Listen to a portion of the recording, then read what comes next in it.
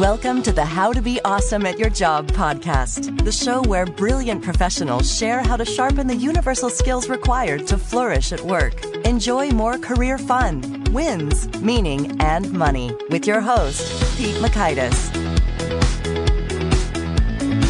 Hello, and thanks for joining us here for episode 450 with Jason Hanson. I think you'll enjoy this one because there's some intrigue. We got a former spy sharing some spy tips on influence. You'll learn 1, the CIA's SADR cycle and how it applies to the workplace. 2, why research and authenticity are integral to successful influence. And 3, how to advocate for your case at work. So if you want to check out the show notes or the transcript or the links to items we've referenced, it's over at awesomeatyourjob.com/EP450. Now, here's Jason's story.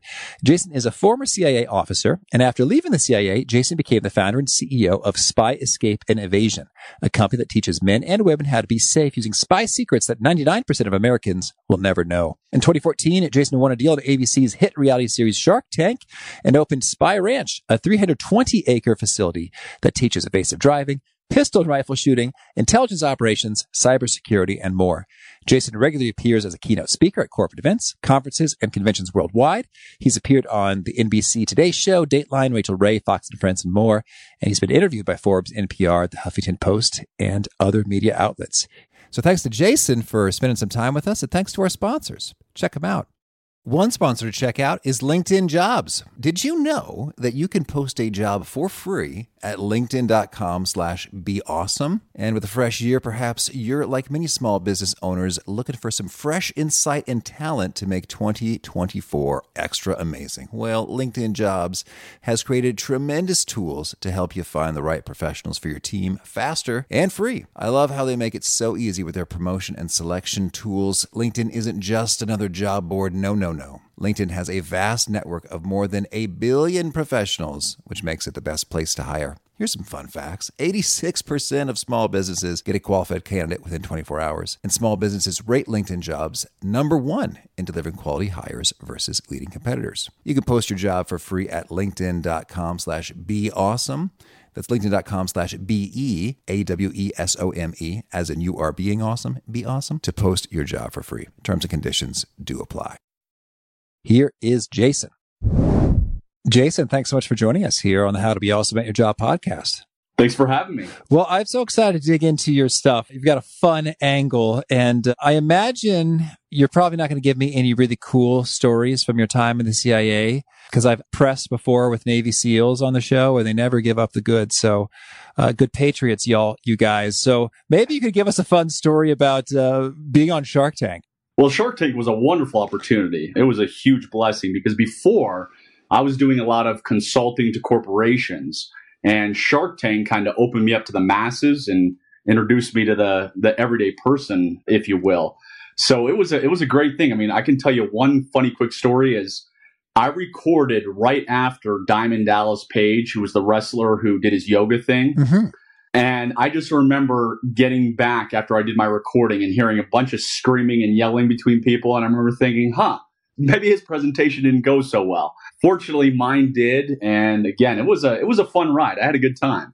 Well, I'm so curious. So I've seen the show many times, but are there any surprises? Like, hey, you might not expect this, viewer, as you're watching the show, but it's really like this for me. Like, just how long are you in front of the sharks? I understand there's a very awkward moment where you're just standing, staring them down while they're getting the cameras and the lights just right. What's the inside story of how it feels to be there? Well, the inside story is you only get one chance. So it's basically a cattle call, where they have people lined up all day. So they say, hey, you're going on at 10, you're going on at 11:30 or whatever your time is. And you only get one chance. So there's no do-overs. If you screw up, it is what it is.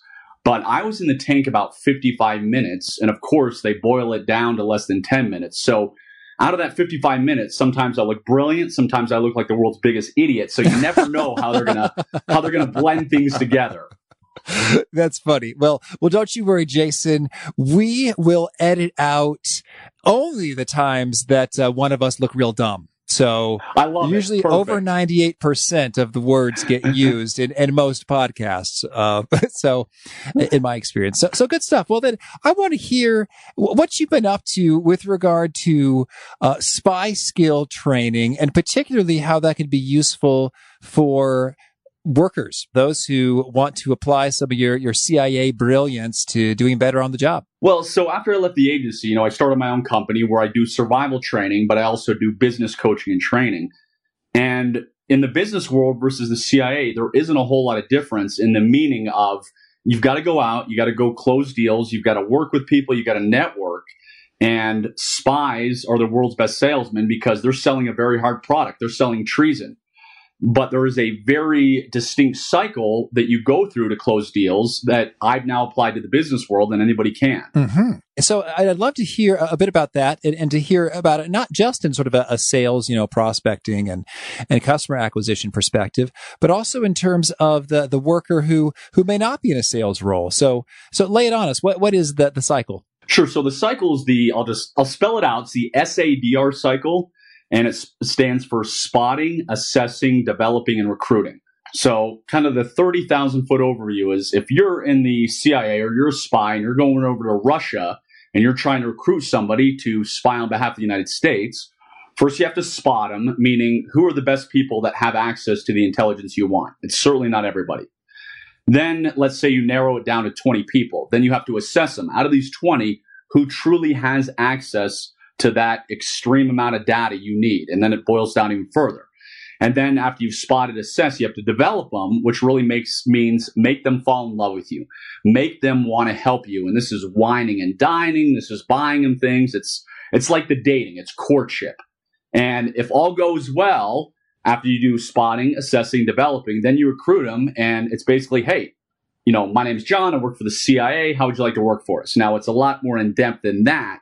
But that's the cycle, and you can apply it to anything and everything. Mm-hmm. Okay, certainly. Well, so sure thing. So let's talk about how we go about doing some of the spotting for starters. How do we figure out great people? And I guess that varies by your context, like great people to hire, great people to maybe buy your stuff, great people that you just want to be networked with internally to be an asset to you and vice versa. But how do you go about doing the spotting in your different contexts? Sure. So now in the business world, because of technology, it's super easy. Let's say I'm looking to hire somebody who's a Facebook expert, and I personally want to work with the best. So I can go out and locate by, Google searches. I have a very good network, so I can talk to all my buddies in the business world and say, hey, who are the best guys in the world at Facebook ads? Then I can maybe get 10 names, maybe 20 names, whatever it is. So that is my quote unquote hit list. So whether you want Facebook guys or maybe you want a PR agency, or maybe you're looking for an employee that has a very unique skill set, is narrow it down to those 20 people, 25 people. And then that's when you start assessing them. That's when you see, okay, out of these 20 or 25, who really has the goods? Yeah. Okay. And how does one go about doing that assessing? Well, there's many ways. So it goes back to, okay, I teach lie detection skills, so you can interview them, ask them questions, so you can see if they're being honest with you. You can run background checks on them to see if they legitimately did what they said they've done. You, of course, talk to others. You get referrals. You say, hey, show me case studies. Tell me references that I can call. So you basically put them through the ringer, not in a bad way, but in a good way. And that quickly weeds people out because a lot of people may not want to do that or may be arrogant. And you say, maybe that guy's not the person I want to work with because they're not very friendly. They're not a jerk. So obviously it takes time, but if you're trying to grow a business and you really want to work with the best and be the best yourself, it's worth investing this time to do the research to find the quality people. Certainly. So, but I'd love to hear then, so what are some of the secret sauce then when it comes to doing the assessment? Because I think everybody's going to say, tell me about a time that you were on a team and you had a conflict and how you resolved that conflict. So what's some of the special stuff? So one of the questions I always ask, and I always start out baselining them, meaning I ask them questions that nobody's going to lie about. I see how they act when they're comfortable. So, hey, where are you from? Where did you grow up? How many siblings do you have? What movies do you like? Just generic stuff. And then out of left field, I'll ask them a question such as, tell me the last time you stole something, or tell me the last time you did drugs. So questions that hit them hard. Now, that just sounds like fun, Jason. I want you to interview me. Well, most people will be honest and say, hey, in 6th grade, I stole a Snickers bar from the grocery store, that kind of thing. Uh-huh. But when it comes to lie detection, you pay attention to the first 3 to 5 seconds of a response. Honest people answer very quickly and their face doesn't look nervous. But if somebody starts stuttering or they have the deer in the headlights look after you ask them that question, something's wrong and you're probably about to be lied to.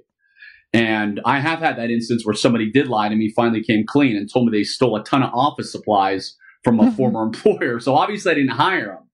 But I ask those questions because very quickly I can say, okay, is this person honest, or are they already going to lie to me about stealing or about doing drugs? You know, it's so funny, Jason, as you asked me, I had to think for a moment, when was the last time I stole something? And I think it's probably, I guess, if you think about time, like when you're being paid for your time, like if I'm being paid by a client. Yep. And I'm not giving them 100% of my attention, but rather, 97%.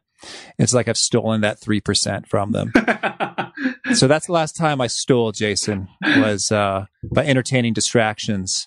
And you never stole candy from the supermarket? You never stole it? Well, I'm thinking the last time I stole was probably, not paying perfect attention with a client. In terms of stealing, I think maybe, in college, I went on a real bender in terms of, there was something called MyTunes, which when you're on a shared network, enabled you to download music from other people's iTunes. And, I probably stole more than 500 songs. All right, so this is basically like Napster you're stealing Kind of like Napster, okay, yeah. So there's some stealing there.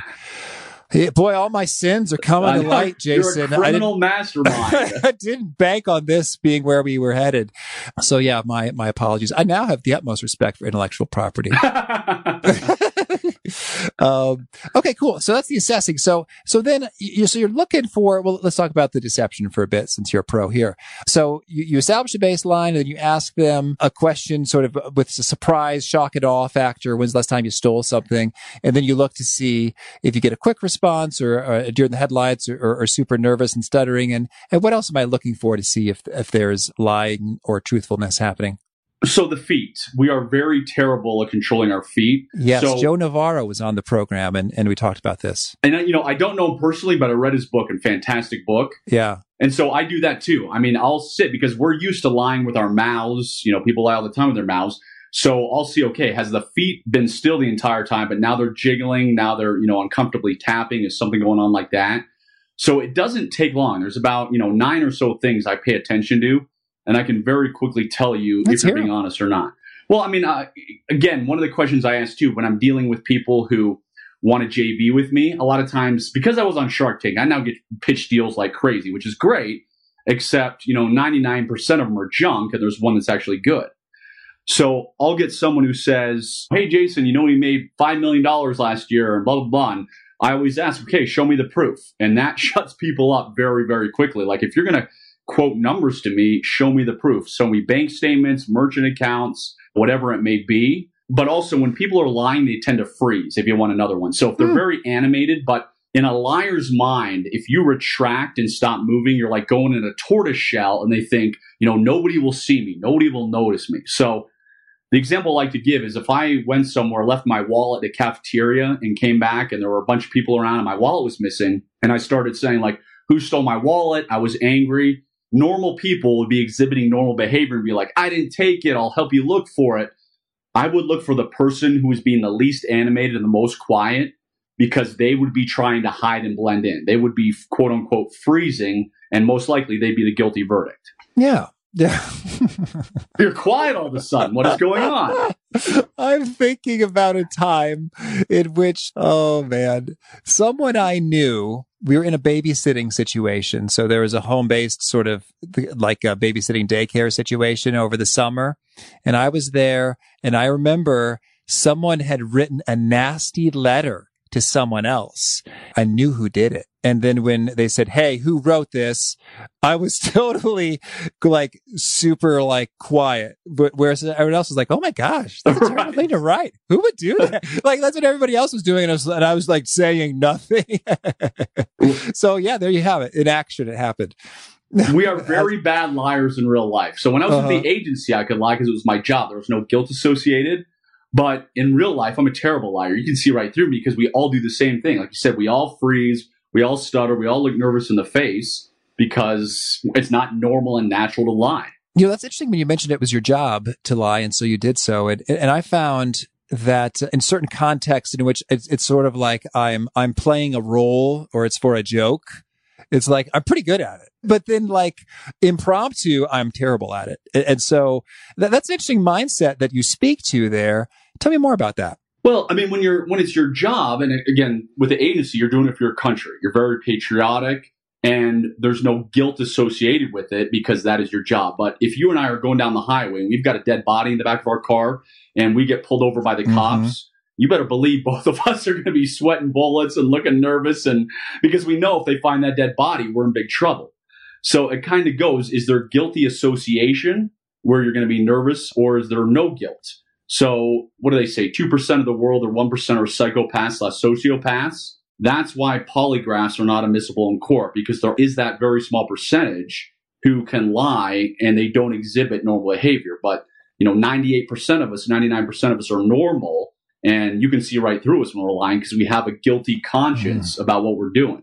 That's reassuring that I am not a sociopath, despite my music, the grand larceny of my youth. Okay, well, you said 9 things. I wasn't counting, but have we ticked them all off, or are there a couple more? Well, I mean, some of these are when I do, and I don't know how many we've done, but I'll tell you another one.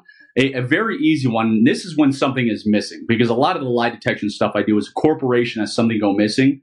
And so they'll bring you in and say, hey, find out who stole the stuff in the warehouse or who stole the money out of the account. And if anything ever goes missing, pass a piece of paper around to everybody who, is part of that group and say, write down what should happen to the person that stole the money or that stole the stuff out of the warehouse. And the person who writes the least punishable thing is almost always guilty. Meaning, if you ask you and me, like, hey, the person that stole $1 million from the account, what should happen to him? We'll say, well, they should get fired. They should go to jail. They should get the electric chair. They should be banned for life. Well, the guilty party will be like, well, if they return the money, maybe they can keep their job. Like, it's one of these things, was it the Sesame Street? Like, one of these things is not like the other. So you'll have all these responses, which are typical human responses. Then you'll have the one response stands out of, it's not a bad punishment because that's the guilty party. Okay, understood. Well, so these are sort of fun as we're talking about assessing people in terms of their honesty and integrity. How do you go about assessing them just in terms of, okay, do you really have the goods, the skills? So in the CIA or any intelligence operative, you have to be very resourceful.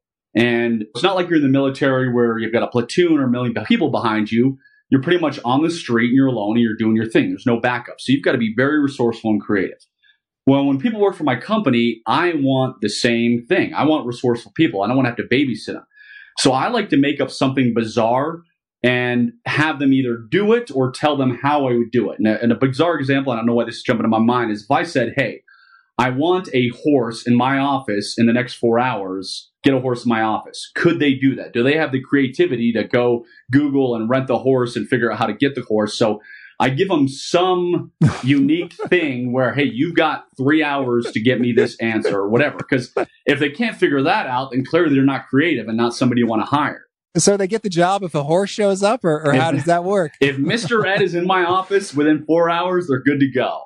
That's great. Well, that could get a little costly. I don't know what horse rentals run these days, but it's so funny when you frame it as a challenge. I think you also get a sense about the attitude, like, oh my gosh, what the heck? This is weird. Or, versus I'm excited. It was like, heck yes, let me get on Yelp right now and see what I can do. I'm posting on Facebook, see if I got someone who can hook it up.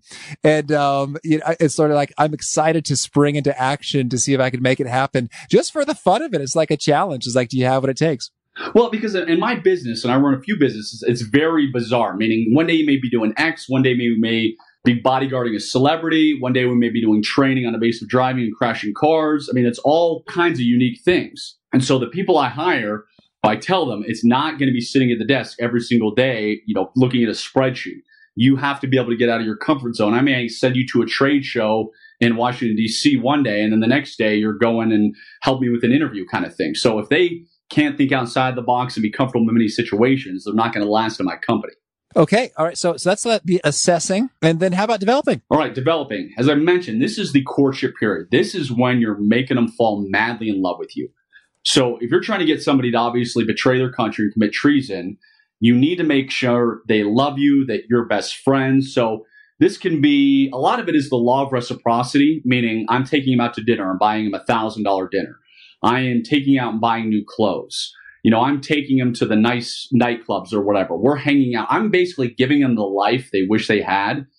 So you make them fall in love with you. By the time it comes to, hey, I'm ready to pitch them, they feel so indebted to you. It's like, oh my gosh, Jason has bought this. Then yes, I'm going to get him X or Y or Z, whatever he requires. Now, developing can take months, can take years. Obviously, it's a case-by-case basis in the intelligence operative world.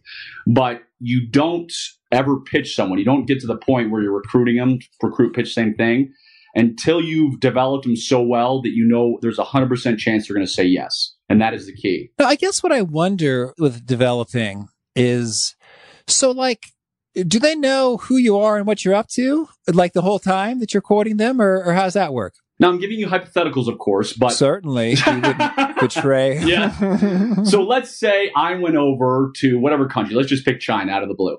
Ni-hao. And I would say I'm an American businessman, and I maybe work for this tech company back in America, and we're trying to learn more about missiles or whatever it would be, you know?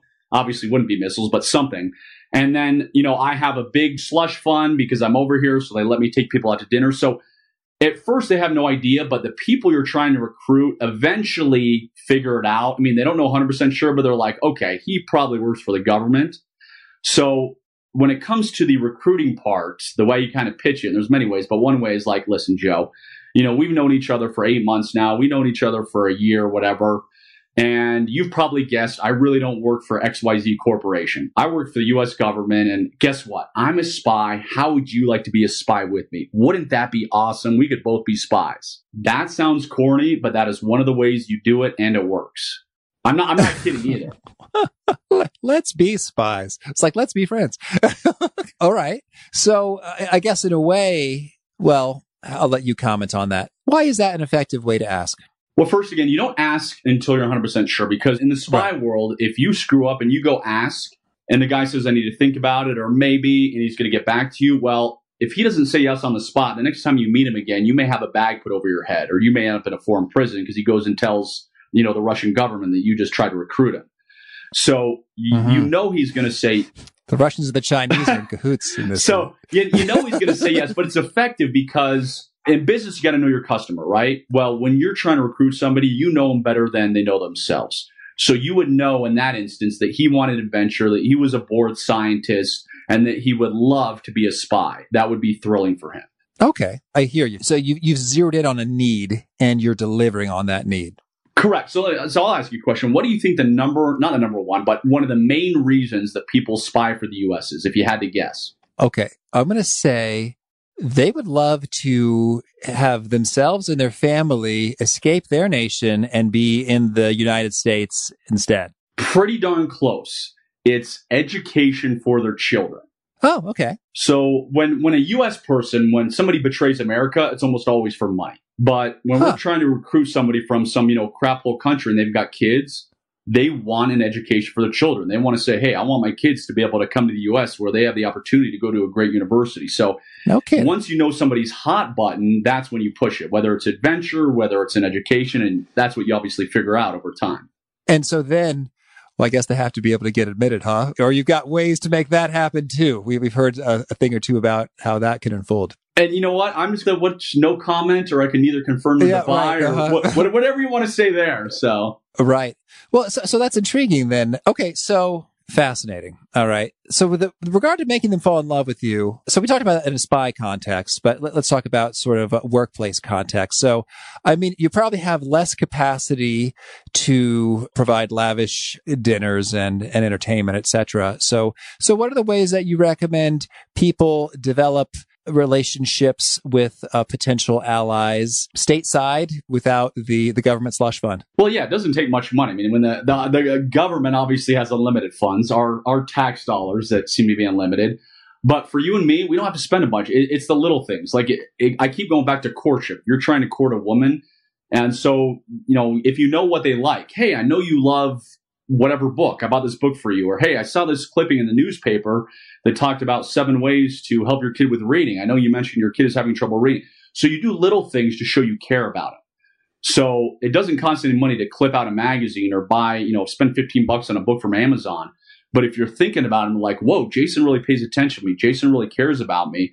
And obviously when you show somebody care about them, the more they want to work with you or work for you or help you. Right. Yeah. So that's good. So you sort of notice, I guess it's not that different after all. You notice their need, maybe it's in the SPY example, it was education for their children. In this instance, it could be any number of things. And then you sort of proactively make it happen. And what's interesting is people have needs all the time. And I'm thinking like over the last, couple of years, we bought this house and property, and it seems like we've had a heck of a time finding different people for miscellaneous renovation, whether it's landscaping or carpet or, carpentry, plumbing, electrical, you name it. It's like there's always something. And if someone were to say to me, hey, Pete, I found this amazing electrician who's super reliable at a great price, that would make me say, you're my best friend. You have met my most an urgent need that is maybe not super important, but urgent, in my mind. And so I love you as a result. Well, and you're 100% right. We're so busy and self-absorbed in the world we live in today that nobody does the personal touch. Like, I'll write handwritten letters to some of my, best customers. I'll send thank you notes. And most business owners never take the time. I'll tell you another example is I've never sent a text message in my life. I don't text. Yeah, a personal preference. I have a flip phone. I have no desire to text. But I get people who text me every once in a while to try and pitch me. And they're like, hey, I got your number from a friend of a friend of a friend. I have this great product. You interested? And I'm like, you didn't do any research on me whatsoever. Because in multiple of my books and multiple articles I've written, I mention how I never sent a text. And here I am doing it again. So most people don't do the deep research and are lazy. But if you do, you figure out those things. And it's much easier to close people these days because nobody else is putting in the effort. I like what you're saying here, Jason, and I'm thinking about it in the context of, well, hey, just my podcast. I mean, I think the plurality of emails I receive these days are, hey, I want to be on your podcast, which is flattering. Thank you. But, also just feels a little bit like, I'm so much more yeah, as a human being. I've got so much to offer, beyond just a publicity opportunity. So I'm intrigued then, if you're reaching out cold, well, we know what not to do is do zero research and be kind of not at all aligned to kind of how you operate. But what are some of your pro tips for when you're doing, I guess we talked about the spotting and assessing and developing. Let's say that we're developing from ground zero. We've spotted them and we've assessed them from afar. Like, oh, wow, that would be an amazing person to come work for me or to buy my product or to promote something. How do you recommend making the very first steps in this courtship? So what I recommend is in the intelligence operative world, you give people gifts. And you find out what they want. So let's say they love scotch. You get them, I don't know anything about scotch, but you get them a great bottle of scotch and you send it to them and give it to them. They'll think that's the greatest thing in the world. So what I do is if I'm trying to work with somebody or, somebody I don't know out of the blue, I will send them a box of gifts along with my stuff. So if I know they love, and I'm just making this up, railroad books or whatever, I may say, hey, I'm Jason Hansen. Here's what I do. Here is a book on railroads. I heard you love these. Also, here's some of my books, just so you know who I am, that I'm not a total nut job who reached out of the blue. So it depends on how big of a customer or client they could be, but I'll put together a fancy, nice gift box with all this stuff showing that I took the time to really get to know them and spend $100 because, it could be worth a gazillion times that to me. So I like sending a big box of stuff if I'm really trying to go after somebody. I like that because I'm just thinking about, so talking about podcast pitching. Yeah, no one has sent me a physical gift in advance. They send them afterwards, like, thank you. I appreciate that, which is nice of them. Thank you. But that's good. So that's kind of like your introduction is like, hey, I've learned a little bit about you and I thought you'd like this. Here you go. And there you have it. And you're right. That's quite rare. That doesn't happen much. So here's a real pedestrian question, maybe easy for a former intelligence officer. So how do you, let's say all you have is a person's website or maybe even just an email address and a name. How do you get their snail mail address for this opening introductory gift? So yeah, I do research. I'd search the email many places. I'd see if there was anything attached to it. Now, sometimes there's not. Sometimes all you have is an email and there's nothing else. Well, then you've got to have a killer unique email and a totally, not bizarre, but totally unique subject line. So in the intelligence world, if you want to get somebody's attention, you want them to notice you, you're not going to be boring. You're not going to be weird. You got to stand out. You got to make them notice you and be like, hey, let's be friends. I'm this American businessman. Can I take you out to dinner? So whatever the subject line is, it just can't be like, I would like to ask you a question. It's got to be, again, I'm not coming up with anything. For some reason, I keep thinking of horses because we talked about horses earlier. Sure, we could do horses. But you've got to write it like you talk. Like, and I use the truth of mine too. I say, hey, Bob, I'm sorry to send you this email. I look like crazy for your physical address, but I couldn't find it. So I'm going to keep this short because you're busy. And I'm lucky because I'm former CIA. So a lot of times the subject line is, former CIA officer wants to talk to you kind of thing. And that gets open the majority of the time. So use whatever unique hook you have that'll make you stand out from the crowd. Okay, cool. All right. Well, so that's developing. And how about the actual recruiting? So yeah, this is the time where you're going to come and say, hey, again, I'm not the American businessman. I work for the government. How would you like to spy with me? How would you like to? And this is where you push whatever the button is. If they want money, I can give you some examples. There are many countries in this world where it's normal to have a mistress. So it's not a big deal. The wives know, even though you don't throw in their face, and these guys need money for their mistresses. So you would come with a nice fat envelope and say, hey, Bob, as you might have guessed, here's who I work for. I'd love you to continue helping us. You've been a great friend. And guess what? I've got this $5,000 in this envelope, and I can give it to you now and then give you $5,000 every single month for your help. What do you think? And you take that envelope out, you put it on the table, you put your hand in it while you're talking. You don't just push it over. You make them really, really want it, and you make them say yes. You make them commit. Then you can slide it over to them where they can touch it. So that is, it's not a huge event because you already know they're going to say yes or you wouldn't do it. Okay, certainly. So you present it such that they can desire it all the more, and it's not yet theirs until they've said yes. Okay, cool. Correct. Well, this was fun. So I have so much I wanted to ask you about. So let me see here. You talk about the concept of active awareness. That sounds great. What exactly is it, and why is it good, and how do we get it? It is keeping your head up, looking around, not having your head buried in the cell phone, and basically paying attention to your surroundings. So if you're trying to close a deal or even walking down the street, what I do is I play a game where if I'm walking through the airport, I'll just quickly describe everybody like white male, red hat, blue shorts, about 6 foot tall, black female, big earrings, sandals, flip, whatever it may be. So then I'm looking around, taking in my surroundings. Most people live in zombie land where they have no idea what's going around.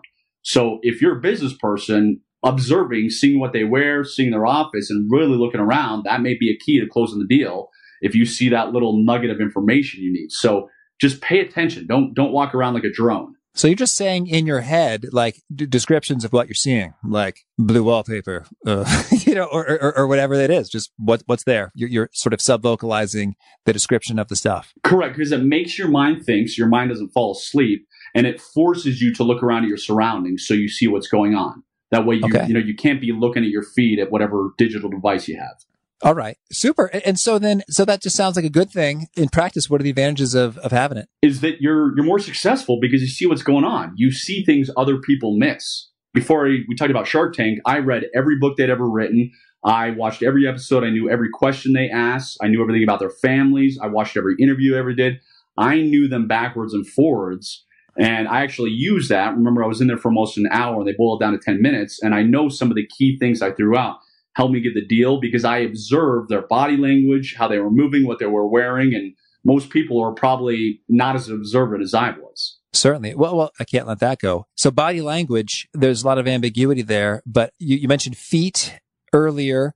Are there any other sort of just key body language things you notice over and over and over again that prove quite useful as you're interacting with folks in work settings?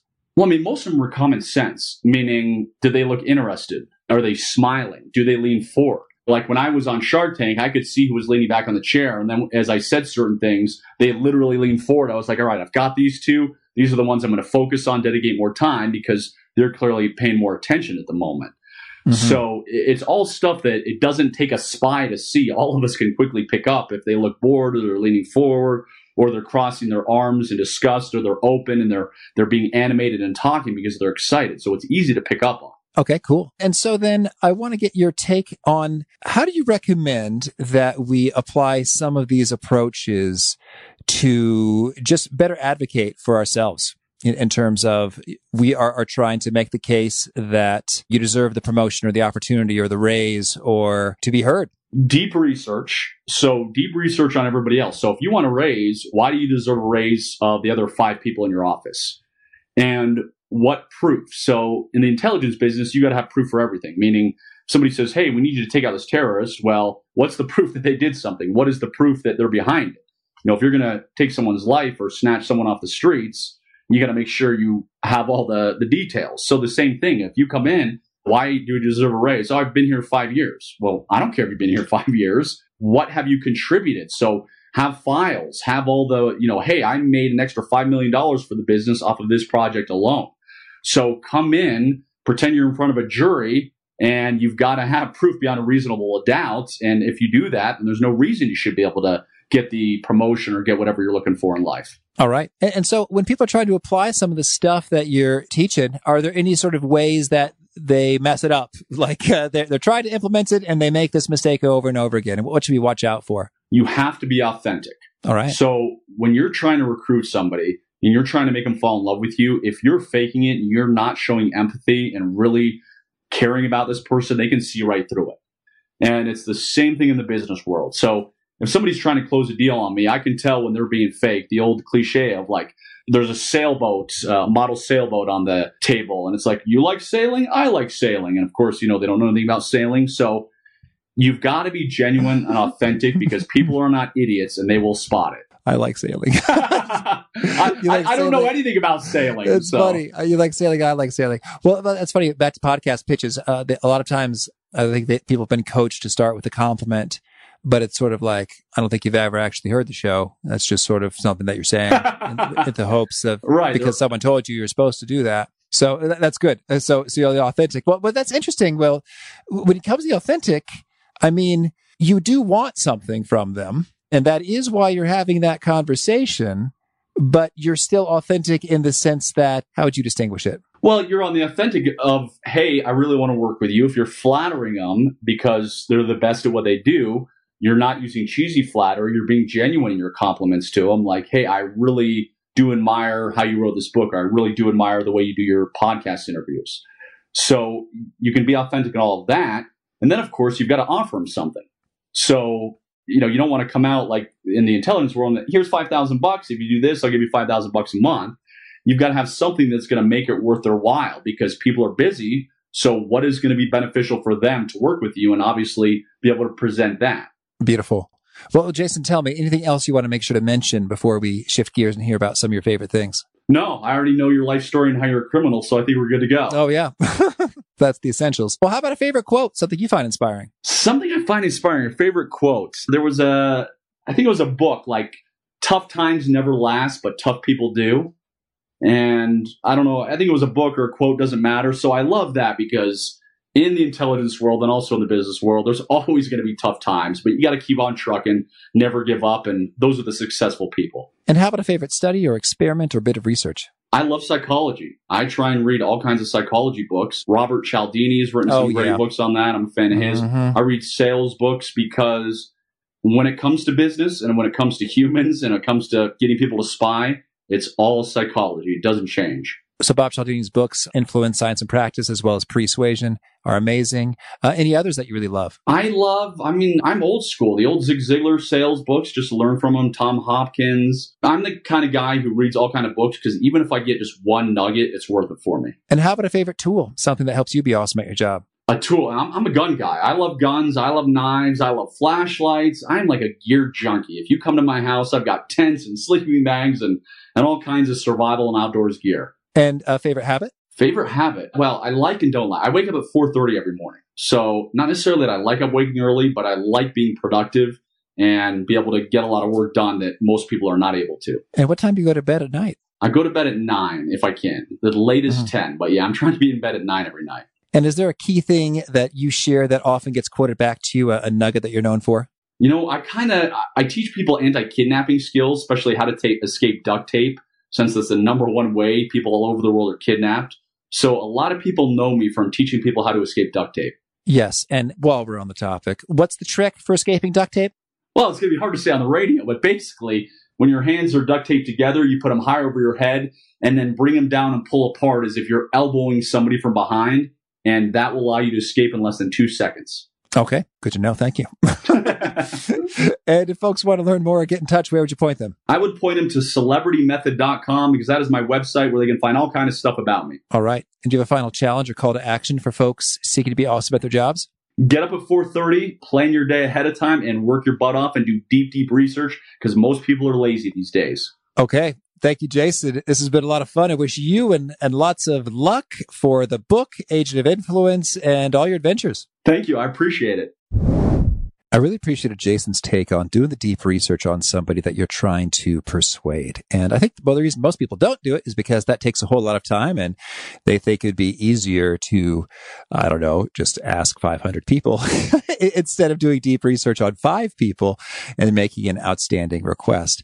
But I would hazard to guess, depending on what you're asking and what you're offering, you would be better served by doing deep research and reaching out to far fewer people because it's all too easy to just quickly hit the delete key on the email or sort of move along rather quickly. So thanks to Jason for sharing the good word. Again, the show notes, the transcript, the links to items we've referenced are at awesomeatyourjob.com/F450. If you haven't already, I hope you'll push subscribe to catch our next guest. It's Art Markman. He is sharing cognitive science insights to help you be better on the job. Hope to catch you there. Peace. Thanks for listening. To get the most out of the show, we recommend 2 key things. First, check out the extra resources at awesomeatyourjob.com. You can find this episode's transcript and links, as well as the perfect episode for your situation. You can search the full text transcripts of hundreds of episodes or explore episodes tagged by topic and competency covered. Second, subscribe to the podcast and get future episodes automatically. You can subscribe by telling Siri and several other smartphones and speakers, subscribe to the How to Be Awesome at Your Job podcast, or by tapping subscribe in your podcast player of choice. If you'd like some extra help figuring out podcasts and how subscriptions work, visit awesomeatyourjob.com/subscribe for guidance. Hope to catch you on the next episode of How to Be Awesome at Your Job.